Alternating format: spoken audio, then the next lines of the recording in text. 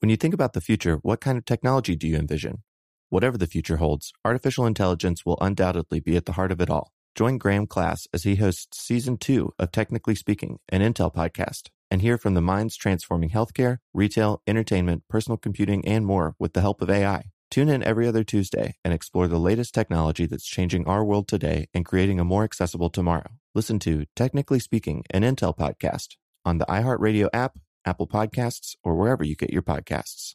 Hey, everybody. If you've been looking for love at first sight, it's closer than you think. It can be found at your local shelter. So this June 7th to June 9th, join the Pedigree Adoption Drive, and the Pedigree brand will reimburse your dog adoption fees nationwide. Pedigree knows that bringing a dog into your home not only opens their heart, it can open yours too. Visit pedigree.com/adoption-drive to learn more and see full terms and conditions. Welcome to Stuff You Should Know, a production of iHeartRadio.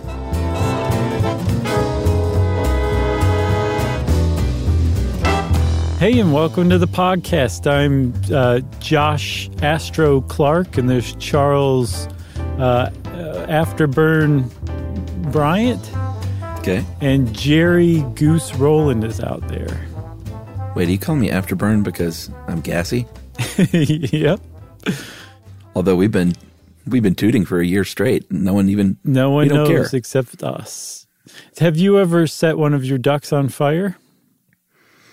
Have I ever lit a fart? I was hoping to not use that word, but yes. Yeah, I used to. There was a period in my youth where I thought that was just about the funniest thing ever, and I still think it's pretty hysterical. I just don't do it. I never thought it was funny. I've always just been more wowed by it, you know? The notion of it now as I've gotten older is more funny than the act itself. Yeah, but the notion agreed. that we can expel flammable gas from our butt. Exactly. It's pretty great. And then do you remember that cautionary tale that if you lit it, it could travel up into your rectum and cook your insides? Some sort of a reverse thing. There must have just been like some department somewhere at some obscure federal agency that was tasked with coming up with fake cautionary tales to scare kids out of doing things that where they weren't behaving, you know? Yeah, and I think what my most cherished memories were the times where people swore that it wasn't possible. that you couldn't light it, that it wouldn't work? Yeah, yes. So proving that was always sort of the most fun because it was just like hilarity ensued. And also you just got to be like, in your face. Like literally come down here because I'm going to light this in your face if you're just so sure it's not going to catch fire. And I always had a theory that it would get rid of the smell kind of instantaneously too. I think it would just burn it up. I think it did. So it's really an efficient way of clearing the air. What are we doing? Well, we're talking, Chuck, about space junk. And actually not the band. That whole thing, what? Immediately had to look it up because I was going to say great band name, but the's a band out of Buffalo named Space Junk. Oh yeah, out of Buffalo. I guess that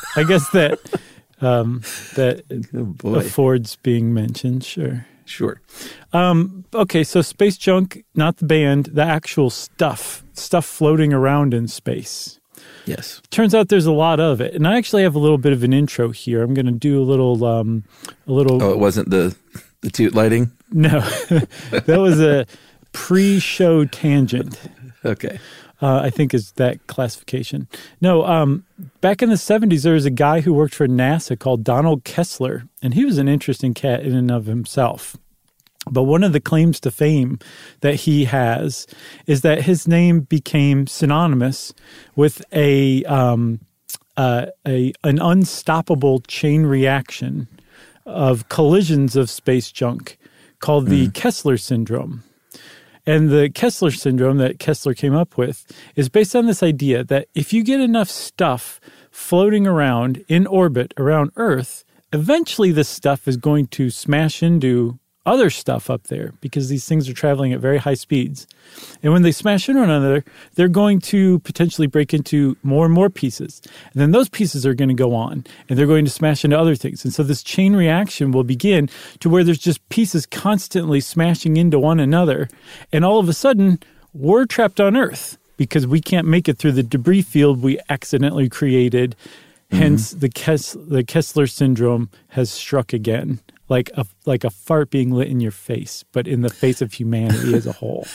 Yeah, and I think some scientists these days say that parts of our orbit are already like that, right? Yeah, yes. So Kessler was basically saying he made these predictions in the 70s, and he said, based at the rate that we're going, we'll reach a critical mass in about 30 to 40 years. And a lot of people said, well, we've reached that point. And I think Kessler is actually right. The thing is, we can't really see everything that's up there. So we have to make guesses and assumptions. We actually track a very respectable amount of space junk, considering that we're just down here on Earth, that we actually can track things going really fast that are really small, traveling really far above the Earth. But there's a lot of it that's just too small for our current technology to track. So we have to make guesses about what all's up there. And it looks like there's a lot of stuff up there. And it's possible we have reached critical mass, and this cascading collision, the chain reaction, just hasn't started yet. Yeah, I mean, I was just about to correct myself when I said some people say it's already there. That I didn't mean it's all, just so people understand, it's already like we can't travel through these places, but that process has started such that it can't be reversed. Like even if we stop launching anything, they're like, it's too late. Yeah, once that chain reaction starts, I mean, there's nothing we can do about it. Yeah. I mean, we can't even get a lot of the space junk that's up there out now. I can't imagine when they've started on a chain reaction. That's got to make catching it even more difficult. So a lot of people say, well, let's do everything we can to avoid that cascading collision, that Kessler syndrome, from ever starting. And a lot of people sitting out there, Chuck, I'm guessing, are like, wait, what are you guys talking about with space junk? What is a space junk? Yes, I'm well versed with the band from Buffalo. I have all of their CDs. I got them all for free, just walking past this one street corner many times over multiple years. But I don't know about the actual space junk, and it never occurred to me that the band Space Junk is based on a real thing. Right. So space junk, I kind of always assumed people knew what this was, but we've made that assumption before about things like, I don't know, trees. Right. And people had said, why don't you describe what a tree is? For parrots. So, by the way, thanks for all the parrot pictures from all over the world. Yeah, we've been getting those have been delightful. Yeah. But space junk is, it can be a lot of things. NASA actually has sort of a list that describes it better than we could. A lot of it is abandoned spacecraft or spacecraft that doesn't work anymore. So we abandon it. This can be big, full spaceships, or it can be parts of spaceships, because as we'll learn, and as you know, if you follow, if you're a rocket enthusiast, like those things break apart, and we'll get to that. But there are many pieces that are quite large that are just sort of left up there until they come back down or they hit something else. Yep. Some of this stuff is, like I said, parts of rockets that have broken apart, usually upper stage, because that lower stage stuff breaks off early enough to where it generally, after a few years may tumble back toward Earth, burn up, hopefully, so where nothing actually hits Earth. But that upper stage stuff is kind of stuck up there. Yeah, that's one thing that you'll find out about things that we place into orbit. The further away from Earth that this thing is circling the Earth, the longer it's going to take to come back down to Earth. So makes sense. Yeah, because it's the force of gravity that pulls these things in orbit back down to Earth eventually, right? Yeah, what else do we have? Motor effluent? Yeah, so a lot of unspent fuel, a lot of rocket fuel is solid fuel. And that includes, I was looking it up, that includes ammonium nitrate, appropriately enough. Oh, but it also, our old friend. And enemy. But it also includes gunpowder, black gunpowder. That's what they use as solid rocket fuel sometimes, which is like, we've come really far, but also not far at all, So there's canisters of gunpowder floating around up in space, which are particularly problematic because not only can they break things apart, they can really break things apart because they may explode when they impact things going as fast as they travel.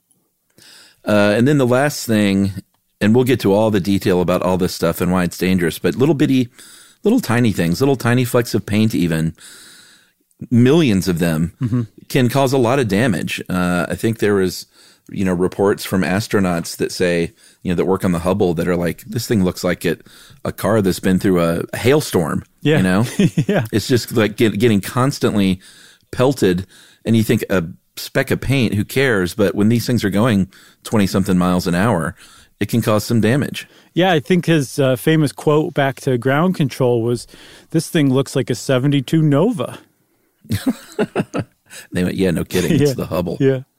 So the thing about space junk is that you have to remember is every single bit of it used to be here on Earth, and every single bit of it was launched by humans. That's just space junk. There's plenty of other stuff out in space, like asteroids and comets and pieces of rocks flying around. That's not space junk. ETs. Yeah, ETs flying around.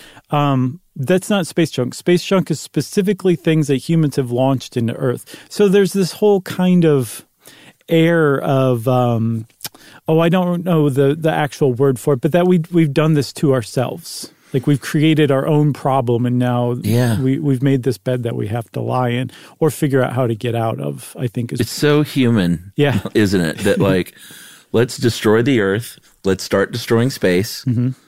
Because we may want to live up there, so we might as well pre-destroy it before we get up there to really destroy it. Right. And it makes sense, though, early on in the space programs, starting in 1957 with the launch of Sputnik. That's when the whole thing started.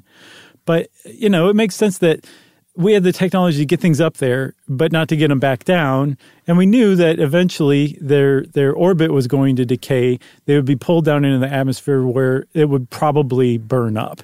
So that made sense at the beginning of the space race.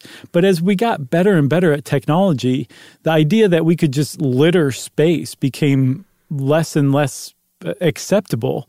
The problem is it didn't really go away. Like there's still basically stuff that's being launched up there today that has no way of being brought back down. It's just like, we'll just leave it up there until it runs out of its useful life and then hope for the best. That's kind of how a lot of stuff is being launched into space right now. And it's particularly galling because we have the technology to bring it back down. It just makes the whole thing more expensive. And I think that that's why a lot of companies and countries don't include that.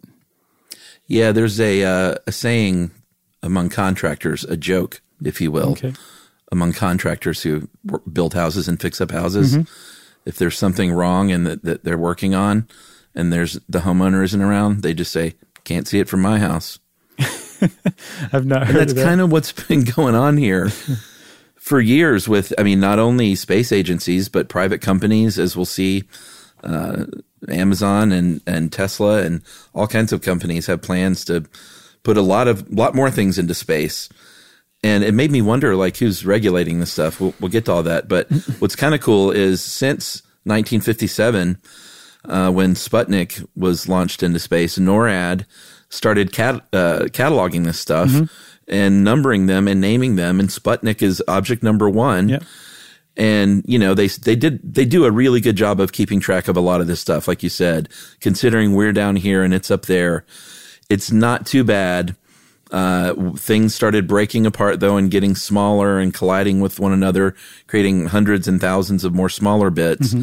But we kind of, our technology progressed where we could go smaller in our tracking abilities.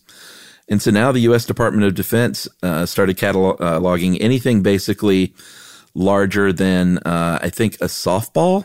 I've seen grapefruit too. So yeah, basically that size. If you're not familiar with softballs, but you're crazy for citrus, it's grapefruit size too. If you don't know either one of those, I'm sorry, that's the best we can do. Yeah. Maybe 2 of your fists balled up. Like and I don't know how big your fists are. A good sized snowball. Okay, sure. But somebody's like, but I'm from the tropics. I don't know any of this stuff. I'm from Buffalo. I know about snowballs and space junk. That's right. And that catalog, Chuck, by the way, is pretty awesome. It contains not just Sputnik and every satellite ever created and every grapefruit size piece of debris, but there's some other really interesting stuff in there too. The cremated remains, or the canister containing the cremated remains of Gene Roddenberry is one of them, the creator of Star Trek. The Tesla Roadster that SpaceX launched is up there. I was mad about that one. Yeah, especially when you start learning about space junk, you're like, this is not a good idea. Yeah, what we don't need to do is just do like PR stunts, launching stuff into space. Yeah. And then, like astronauts have lost entire boxes of tools on spacewalks before. And they're just out there floating around, wrenches and stuff like that. They're all in the catalog. I thought they kept that stuff tethered. You got to tether it. Yeah, sometimes it gets loose or they forget to tether it. Yeah. Astronauts, they have hard days too. That's right. They have their B game on some days. Mm-hmm. But yeah, anything as small as a softball, there are about 20,000 pieces orbiting the Earth right now. Mm-hmm. And then there are about 500,000 pieces the size of a marble or larger that NASA is tracking. Mm-hmm. And then the PaintFlex, just good luck with that. There's millions of that, and no one keeps track of it. Yeah, and PaintFlex is, well, just because we can't. We definitely would if we could, but we just don't have the technology right now. Because there's there's 3 orbits. And I want to do an episode on satellites one day, but just briefly, there's 3 orbits: lower Earth orbit, middle Earth orbit, not to be confused with the Shire, and geosynchronous orbit, which is way up there. And that's where your communication satellites are. They're geostationary. They basically, if you stand in a spot and could look up and there was a satellite ahead of you or above you, it'd be there 24 hours a day, every day of the year. It's moving in line with one spot around the Earth. And to do that, you have to be really far out. The stuff that's closer to the Earth travels the fastest, and it seems that lower Earth orbit is the most crowded too. So the things that are in lower Earth orbit are traveling the fastest, and there's the most of them because it's the easiest to get to. Right. I feel like that's a pretty good setup if you include our toot lighting stories. Sure. So maybe we should take a break and talk a little bit about some of the things they're doing to mitigate this right after this.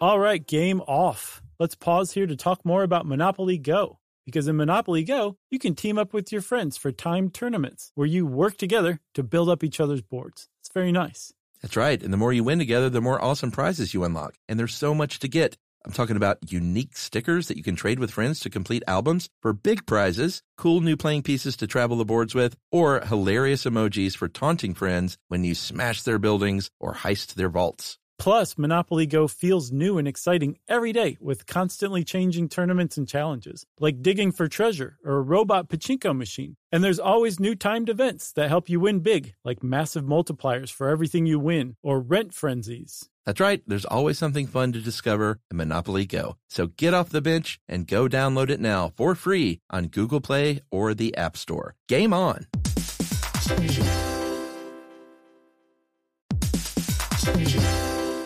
Hey everybody, it's time you heard about Squarespace. Squarespace has the tools you need to create and sell your own website. Whether it's an online course or custom merch, Squarespace has you covered. That's right. Courses is a great program. You can start with a professional layout that fits your brand, upload video lessons to teach techniques and skills, and tailor your course with a powerful Fluid Engine editor. That's right. With Fluid Engine, which is a next-generation website design system, by the way, it's never been easier for anyone to unlock unbreakable creativity. That's right. And don't forget the commerce side, because after that, you can charge a one-time fee, or you can even sell a subscription. Yeah, so turn your creativity into income with Squarespace courses. And right now, go to squarespace.com/stuff for a free trial. And when you're ready to launch, use offer code STUFF to save 10% off your first purchase of a website or domain. Squarespace.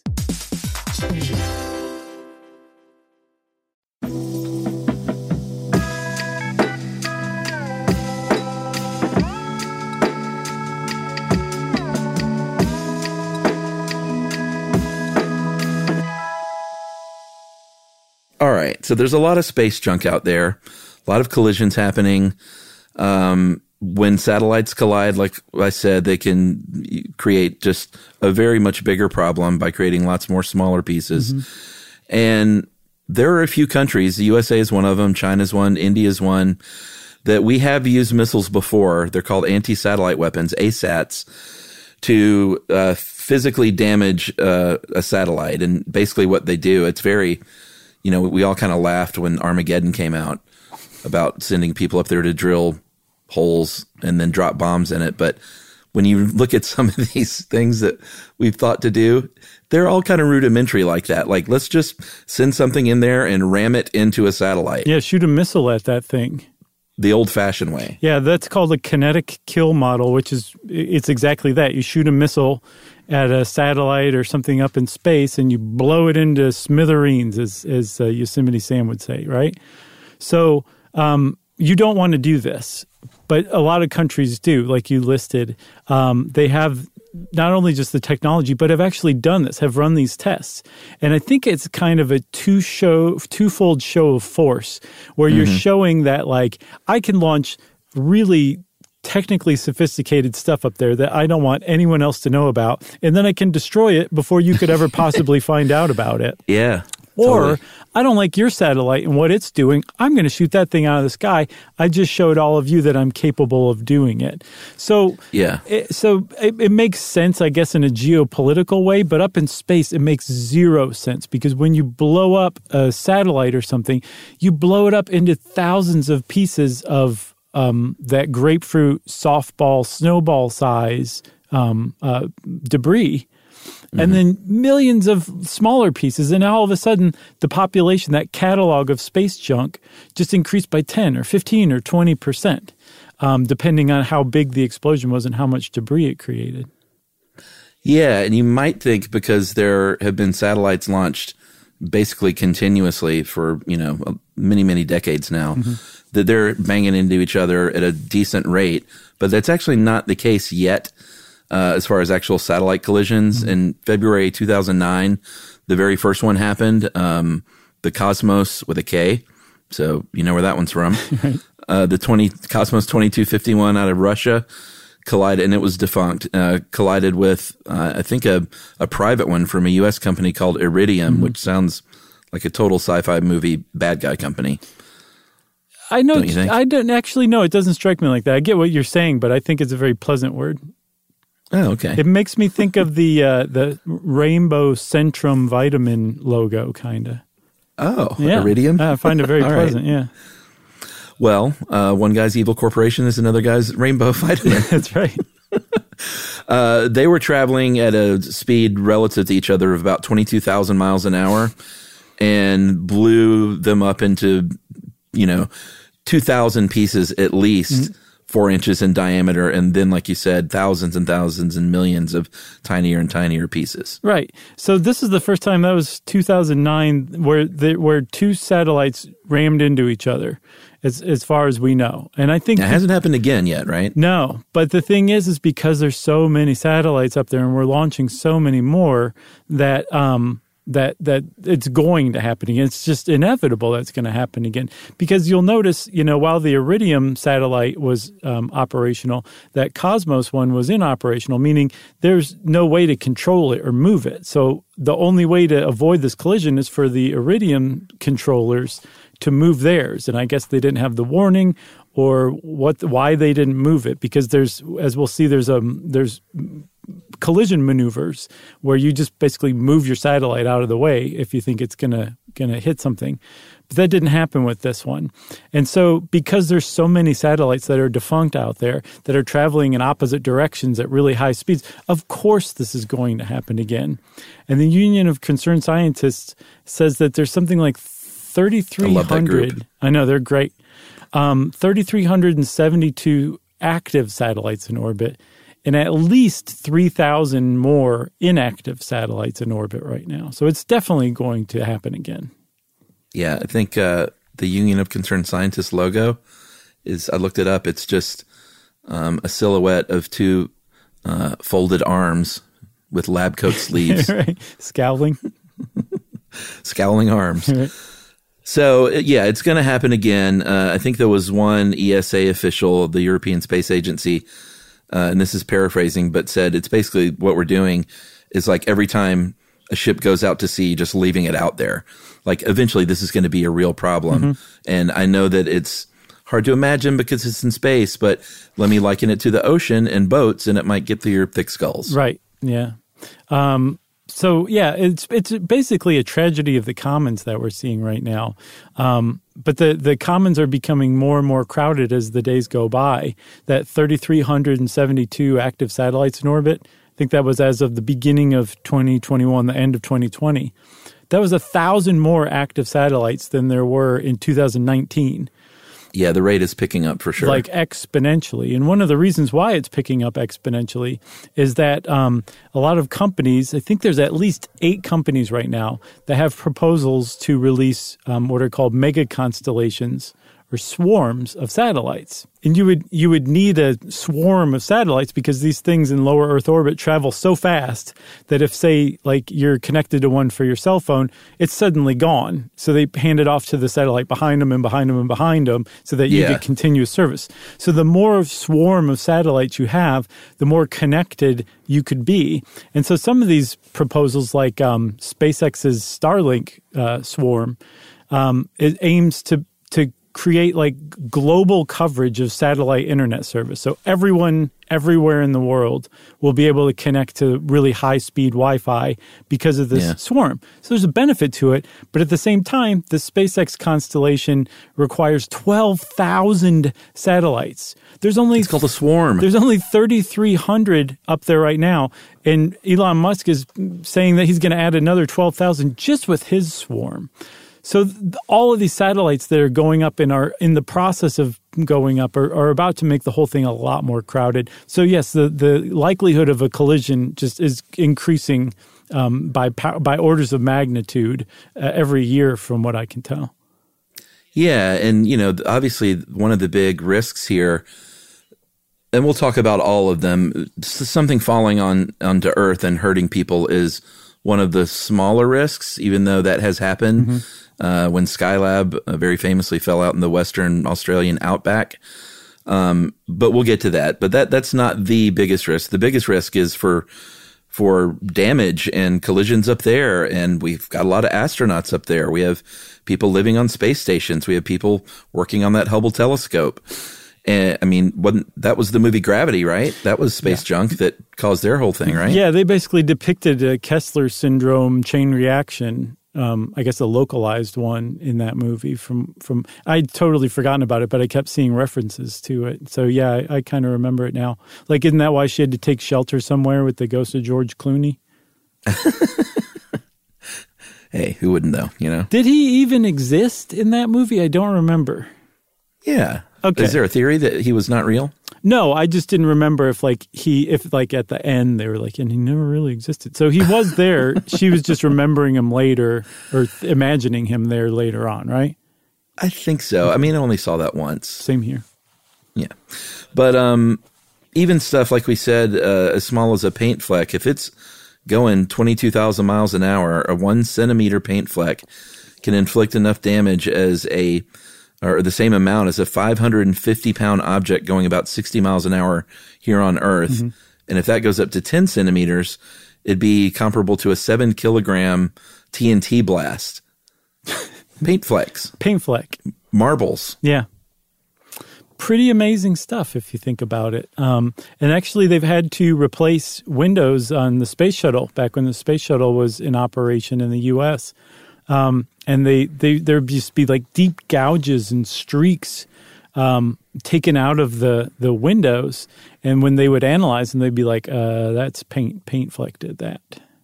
Yeah. And, the ISS and a lot of our work happens below where most of this stuff is, but it's still a danger. It is a danger. So one of the reasons why it's a danger is because, again, the ISS it's 250 miles above Earth, 403 kilometers above the surface. It's in lower Earth orbit. But it is one of the most vital pieces of space technology that's up there right now. So we want to protect it. We want to keep the ISS safe. The problem is that there's a lot of stuff above it. And when that stuff eventually comes back down to Earth, it might pass by the ISS coming down, and then the stuff that's also in lower Earth orbit around the ISS could run into it from the side or from the opposite direction, or like at a 90-degree plane. So the ISS is constantly under threat, and NASA's and I think the ESA a bunch of different agencies that use the ISS have come up with procedures for basically moving it if there's a high enough chance that a collision will occur. And when we talk about high enough chance, we're saying like a 1 in 100,000 chance is enough reason to move the ISS out of the way. Yeah, and they came up with a pretty, it seems pretty obvious, but it's a pretty smart way to determine if it's dangerous or not. Mm-hmm. They said, we need to get an area around these things where we can determine if it's, basically a close call or not. And we're going to call it the pizza box because that's what it looks like. Sure. And everybody loves pizza. Everyone knows what pizza is. Do we have to describe that? Please, no. We have an episode on pizza, so go listen to that. There's some guy eating a grapefruit who's like, never heard of pizza. But it's shaped like a pizza box. It's flat and it's rectangular. It's about 30 miles across, a mile deep, 30 miles long. And the idea is that, imagine the ISS or whatever important satellite in the middle of this pizza box in space. Mm-hmm. And they say, if we predict anything will come within the bounds of that pizza box, then that means that we have to get together and decide what to do at least. Not necessarily take the action, because then you got to determine the probability of collision, but that's when it gets their attention, I think. Right. So if they figure out that there's a 1 in 100,000 chance of collision, and moving the ISS isn't going to just be like, well, the mission's scrapped now because we needed the ISS 3 feet to the left, and now we can't do anything. So just forget it. Just forget the whole thing. They will move the ISS.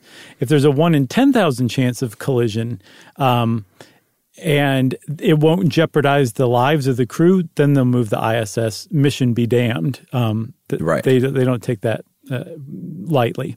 And then one other thing they might do, if they don't have time to move the ISS, they'll put the crew into whatever capsule brought them there. If the Soyuz rocket that brought them there is docked, or if one of SpaceX's Dragon capsules is docked, they'll say go in there and hang out until this predicted collision passes. But hang out there like it's like a lifeboat basically for them. Yeah, that's the only one that confused me a little bit. I mean, I get the idea that that's a good idea to be sort of in the escape pod, but that escape pod can also be crashed as well. Yes, good thinking. You would make a very fine NASA flight engineer, because I was reading an account of Scott Kelly, one of the Kelly twins, the astronauts who are just so great.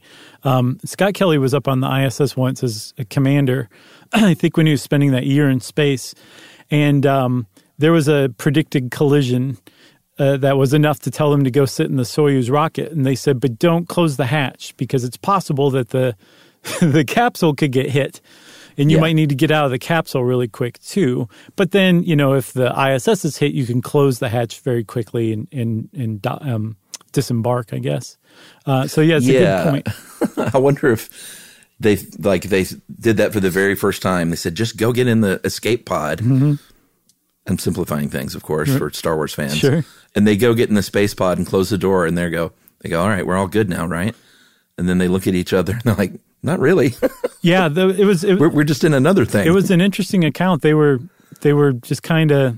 He said it was a little tense, but then the predicted time of collision came and went, and they were finally like, okay, can we get out now? But he said it was a little like it was very quiet, and they could just hear themselves and one another breathing, and that was about it.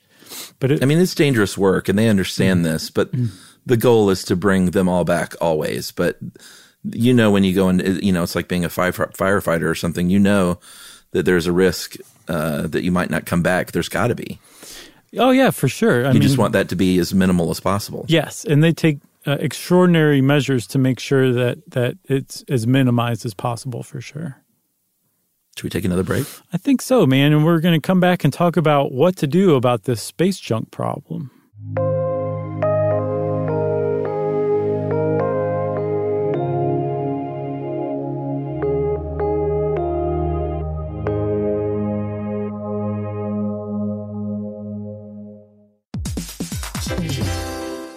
All right, game off. Let's pause here to talk more about Monopoly Go. Because in Monopoly Go, you can team up with your friends for timed tournaments where you work together to build up each other's boards. It's very nice. That's right. And the more you win together, the more awesome prizes you unlock. And there's so much to get. I'm talking about unique stickers that you can trade with friends to complete albums for big prizes, cool new playing pieces to travel the boards with, or hilarious emojis for taunting friends when you smash their buildings or heist their vaults. Plus, Monopoly Go feels new and exciting every day with constantly changing tournaments and challenges, like digging for treasure or a robot pachinko machine. And there's always new timed events that help you win big, like massive multipliers for everything you win or rent frenzies. That's right. There's always something fun to discover in Monopoly Go. So get off the bench and go download it now for free on Google Play or the App Store. Game on!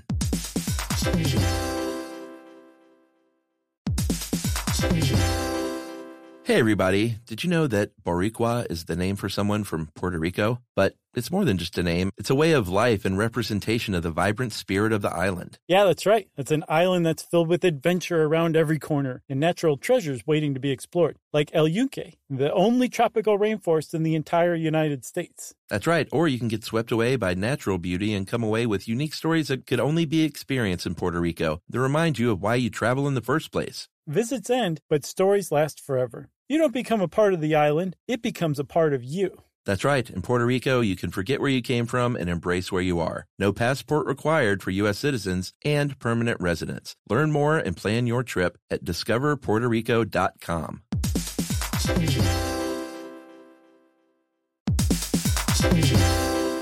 Hey friends, if you've ever been in the market for a new home, you know home shopping can be a lot. There's so much you don't know and so much you need to know. Like, what are the neighborhoods like? What are the schools like? Who is the agent who knows the listing or neighborhood the best? And why can't all this information just be in one place? Yeah, well, now it is, everybody, on Homes.com. They've got everything you need to know about the listing itself, but even better. They've got comprehensive neighborhood guides and detailed reports about local schools, and their agent directory helps you see the agent's current listings and sales history. Homes.com collaboration tools make it easier than ever to share all this information with your family. It's a whole cul-de-sac of home shopping information, all at your fingertips. Homes.com. We've done your homework.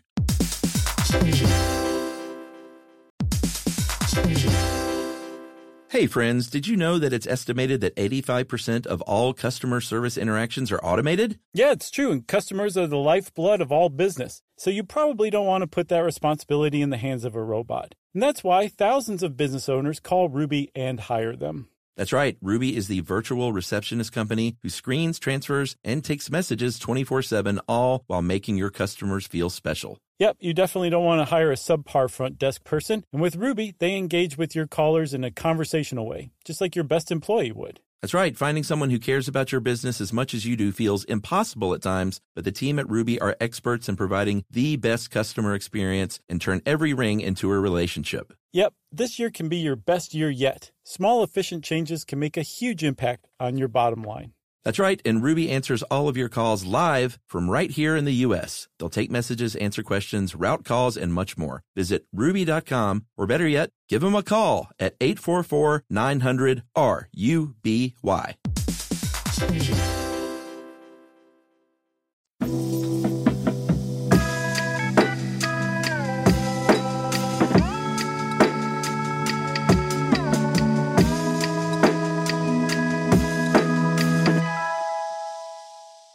Okay, so I think, have established that space junk is kind of a problem. And not just for the ISS, not just for satellites. I think one thing we kind of left out is if these satellites, crash into each other, there's somebody's dish TV gone. Yeah. How are you going to watch? Exactly. How are you going to watch the big game then? You're not. Yeah. So right. Space junk affects us one and all. And there's all sorts of other things that could happen if our satellites start going out. It's not something we want. We also don't want the crew of the ISS to get hurt. But also, eventually in the future, when we go back to the moon, and then when we travel beyond the moon, we're going to be needing to go in and out of Earth's orbit. And we don't want there to be some crazy debris field that we have to navigate around or wait to pass or whatever. So this is something we need to mitigate right now. And it is just beginning to be something that some of the space agencies, not all, unfortunately, in some countries and some companies are starting to take seriously and figure out how to mitigate. Yeah, I mean, think about space tourism and all these companies. They're like, hey, how'd you like to fly up there for $100,000? Exactly. And risk being plowed into by paint flecks. Right. A paint fleck. Being taken out by a paint fleck is just undignified. So the UN gets involved a little bit, and they say, hey, how about everyone, all you companies sending satellites up there, why don't you promise to remove these things at least 25 years after the end of their mission? And everyone said, sure, we'll do that, UN. How are you going to enforce that? And the UN says, I don't know. Yeah. We're asking nicely, though. Right. All the space agencies kind of slowly encircled the UN and then grabbed it and gave it a wedgie. But people, I'm kind of joking, but people in these agencies, they do know it's a problem. They are coming up with things kind of Armageddon style. I mean, literally space nets. What is it with you in that movie? I just always thought it was the dumbest thing. Like, how am I supposed to believe this? That this is how they're going to solve this problem, by just blowing this thing up, by drilling holes in it and putting bombs in it. Yeah. And then the more I read about stuff like this, the more I think that's an actual idea that they could do. Yeah. I mean, we're like maybe a decade off from space mining, I would guess. Like mining asteroids. So I feel like I don't want to give Michael Bay credit for coming up with a plausible thing, because I just still want to say he's ridiculous. Okay. But it's not, because they have space nets and they have space harpoons and space magnets. And these are some of the things that they actually use to drag these things close enough to where it falls out of orbit and then ideally burns up. Yeah, like remove debris, right? Yeah, remove debris was it was kind of cool. The European Space Agency said, you know what? We have this defunct satellite up there called the Envisat. And why don't we just put a bounty on this thing to see what people can come up with, and just say, go hog wild and see what you can do, Bruce Willis. Yeah, you got to tell them about Envisat and what it is and what it's doing right now through space. Well, I mean, it's like it's about the size of a school bus, and it's like it's being driven around by a drunk. Yeah, like Otto after he took some shrooms or something. Totally. It's spinning uncontrollably through space. It's like actually one of the more dangerous things up there in the space debris fields right now. Yeah, so they put out this call, said, who's got a good idea? Feel free to try it on the Envisat if you want to get close to it. And in 2018, a group from Surrey University came up with that remove debris system, where it was basically a ballistic module that attacked this stuff with a harpoon and a net, and pushes or pulls it out of orbit, and basically just kind of speeds up the process. It's not like they literally drag it back down to Earth and, stand on it and get their picture taken. But they disrupted enough to speed up the process that would inevitably happen anyway. Yeah, it's kind of close to that, though. Like the test that they ran in 2018, like the net was successful, the harpoon was successful, but then it's supposed to also deploy a drag net to like slow the thing down and then make it, fall toward Earth. But the dragnet didn't go, but everything else did. And then there was another company, a Swiss company called ClearSpace, that was working directly with the ESA to launch little claws that go seek and find space junk, clomp onto it, and then just basically drag it down and to its own death. Kind of like, the guy that you pushed off the cliff and he grabbed onto your ankle, and then at the last second he took you down with him and you both go. That's what this claw basically does to this poor space junk. Yeah, the magnet thing kind of, and we did a show on magnets and I remember it kind of broke my brain, but is there such a thing as a magnet that when it attracts things? I'm glad there was more to that question. When it attracts things that stick to the magnet, those things also become magnetized? Oh, that's a great question. It's got to. Because what I'm getting at here is basically a magnet that just keeps growing and growing and growing and just spinning through the universe, collecting everything in its path until it's this giant thing.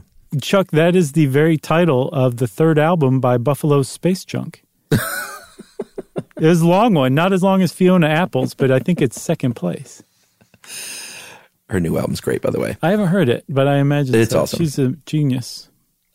But I don't know. It's probably a silly idea. Or maybe just a magnet big enough to collect enough stuff and then blow that thing up.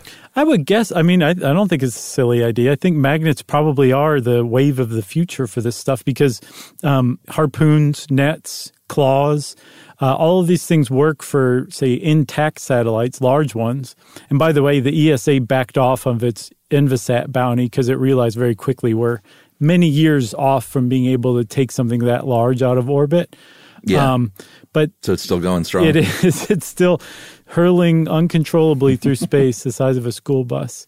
But the still like large pieces that these things take. And as we've said, like smaller debris is a real problem up in space. So I could see it being something like magnets or a whale shark's filter teeth kind of thing, but up in space that somehow collects debris in a bag. I don't know exactly. Like krill? Yeah, basically like treating it like krill. We need a robot space shark. Space whale shark. We swam with whale sharks 100 years ago? Of course. Can you imagine ever forgetting that? That was so long ago. Isn't that crazy? It really was. It was a good decade, right? No, it had to be. I would guess so. I'm just sort of marveling that we're still doing this job. I know. We got a long time left, too, so wake up. I hope so. Are you telling me to wake up or everyone else? Everybody else. Okay. There are also deorbiting. I mean, we have successfully, and other companies have successfully deorbited satellites. It is a thing. We don't leave everything up there. SpaceX, I remember, very famously, they have the Falcon rocket that was able to come back down to Earth and docking again. It was super cool. Yeah, you know who thought that was excellent? To reuse it. Don Dockin. Everybody was talking about him that day too, and he loved it. Yeah, he made the news. So that's actually a new best practice is basically reuse stuff. Just get it back out. And even if you can't reuse it again, like SpaceX does with their boosters, at the very least make part of launching a satellite the like deorbiting the upper stage of the rocket like immediately. There's no reason to just leave your rocket parts up there anymore. Like you can attach stuff to it, propulsion systems, to get it back down into Earth's atmosphere to burn up if you're not going to reuse it. So that's a definite best practice that's emerging for sure. The Falcon worked though, right? Didn't that thing land safely? Dude, I saw it with my own eyes. Yeah. I saw the heavy boosters land with my own eyes, and he synchronized them. They came down at the same time and landed at the same time after launching a rocket into space. Yeah, for sure.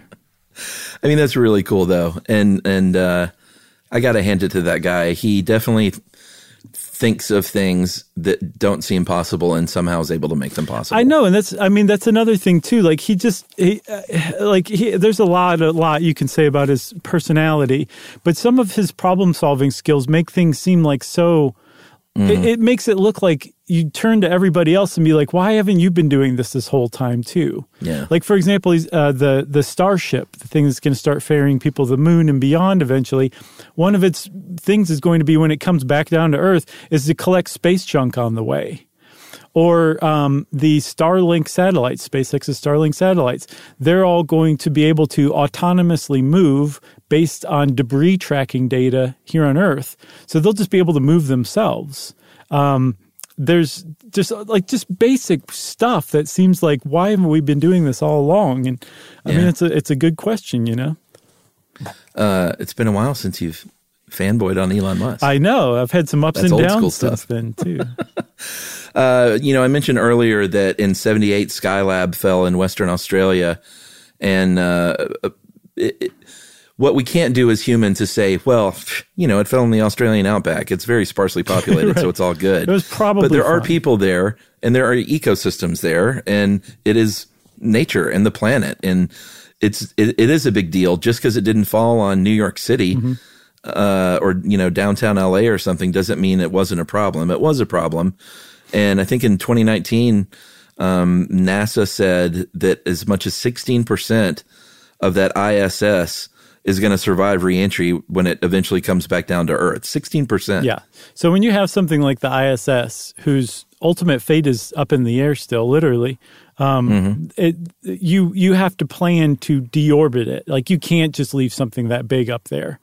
It would just create too much space debris. And other space stations like the Mir and China's Tiangong 2, I think 1 and 2 space labs, both were brought down.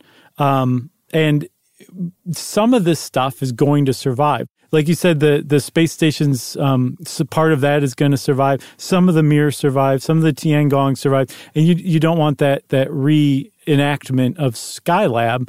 No. So they've figured out that if they crash land these things into like a really remote part of the ocean, probably it will be fine. And there's a point in the ocean, in the South Pacific Ocean, called Point Nemo. And NASA and the other space agencies have been crash landing deorbited enormous stuff there for decades.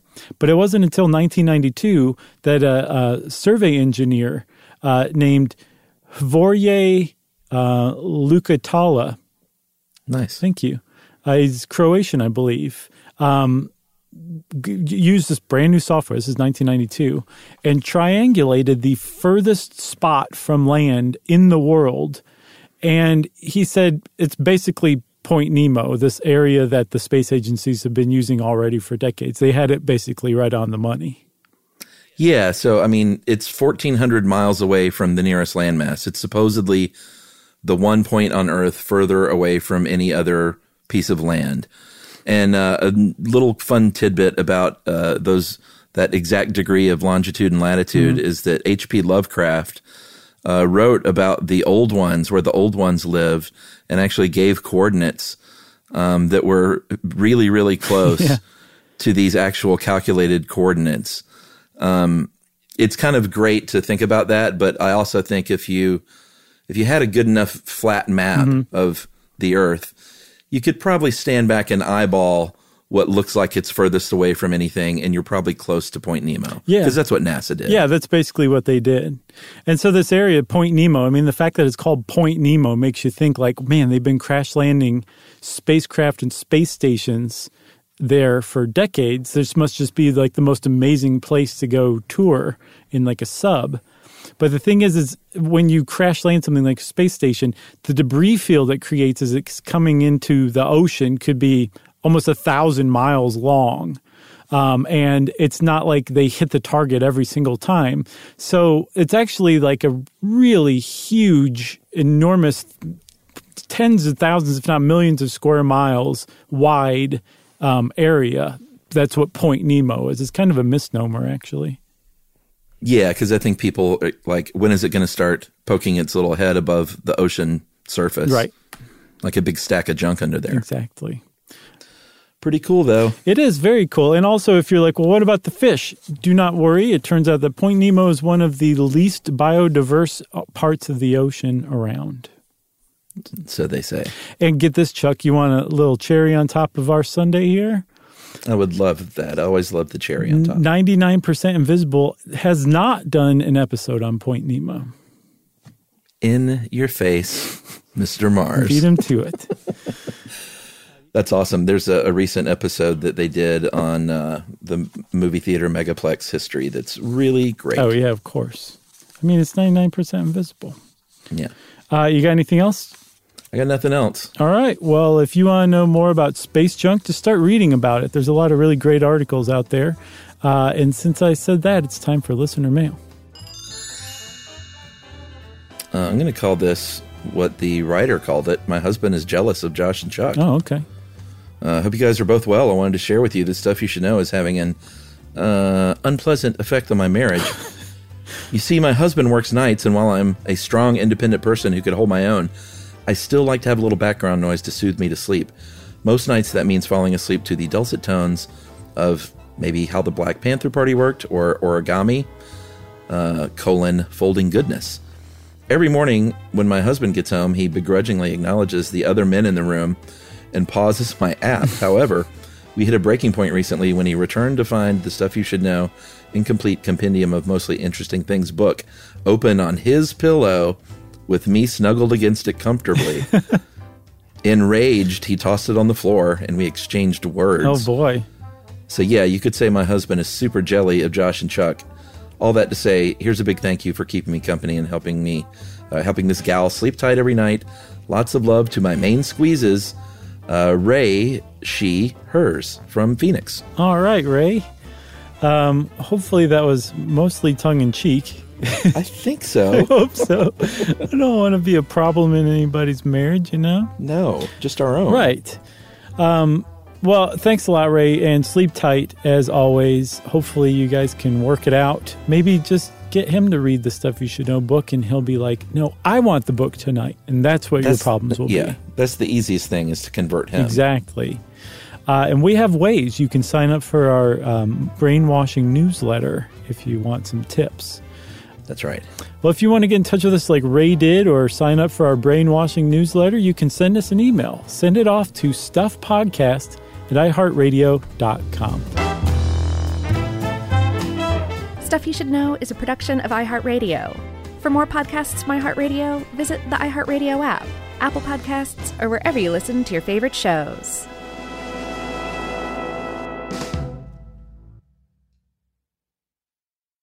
Top Thrill 2 is like no other course. 2 420-foot vertical speedways, 3 launches. All right, let's talk strategy. Copy that, driver. Go for maximum acceleration off the start. Roger that. You've got a short straightaway to push from 0 to 74 on the first vertical speedway. And what about the rollback? Rollback will set you up for an explosive reverse climb 420 feet in the sky so you reach 0 G's in total weightlessness. 420 feet of straight-up speed. Let's get it. Top Thrill 2, the world's tallest and fastest triple-launch stratocoaster. Get your tickets at cedarpoint.com. Open a limited-time 11-month certificate at Kemba Financial Credit Union. At 5.25% APY, it's more than triple the national average, plus it's a safe and secure way to grow your money. Visit your local branch or kemba.org/cb for details. Offer expires May 31st, 2024. APY equals annual percentage yield. Restrictions apply. $500 minimum and $250,000 maximum deposit. Advantage status required. Comparison based on bank rate average. Federally insured by NCUA.